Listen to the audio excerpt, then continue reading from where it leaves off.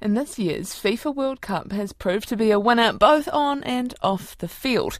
According to a Ministry of Business, Innovation and Employment impact evaluation report, the tournament delivered a net economic benefit to Aotearoa of more than $100 million. All four New Zealand host cities reaped the rewards. In Auckland, which hosted 9 games at Eden Park, visitors spent almost $50 million. Richard Clarke is the Director of Arts, Entertainment and Events at Tataki Auckland Unlimited and joins me now. Kia ora. What do you think were the biggest tangible benefits to the city?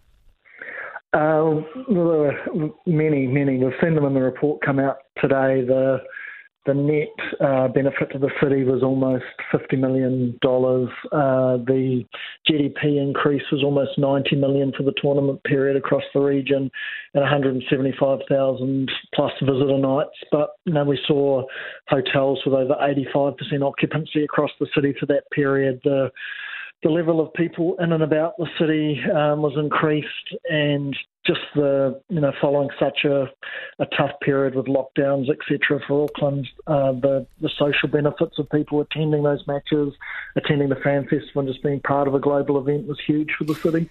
Did it exceed your expectations? I believe some of the pre-tournament forecasts were quite grim. Yeah, there was a lot of talk pre-tournament that we didn't necessarily buy into. We were very positive about the outcomes, and when the tournament was happening, it exceeded those expectations in terms of people attending it. Almost 350,000 people attending matches at Eden Park. Over 90,000 people attended, or visitors attended, the fan festival in the Cloud.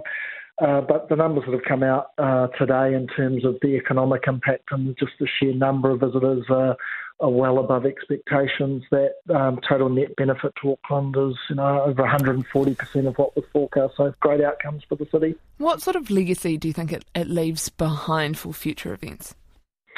Yeah, that's one of the great things about this event, that so much of the host city investment went into things like upgrade of fields, upgrade of training facilities, creating gender-neutral changing rooms across 11 different venues across the city. So those are legacy benefits for the community, and then just the exposure for Auckland, its reputation as a host for major events and global events. This was one of the biggest events on the world, and it was delivered so well.